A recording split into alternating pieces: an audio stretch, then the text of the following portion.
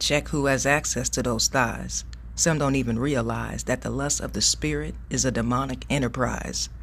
Limited are the perspective of the eyes, for I have surmised that even a so-called queen could be a wretch in disguise.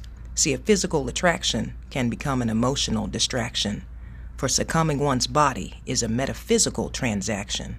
You didn't just lay with bae, you merged her spirits that day. Sometimes fear and confusion like to tag along and play.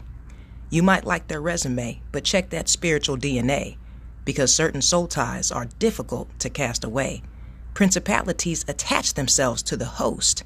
They tend to do the most, so you're not warring with that person but the debris of their ghost. So when people call you picky, tell them you're keeping your aura spiffy. With that said, may God bless you always, in fitness, health, and in spiritual wealth. I am your girl, Belle Fit.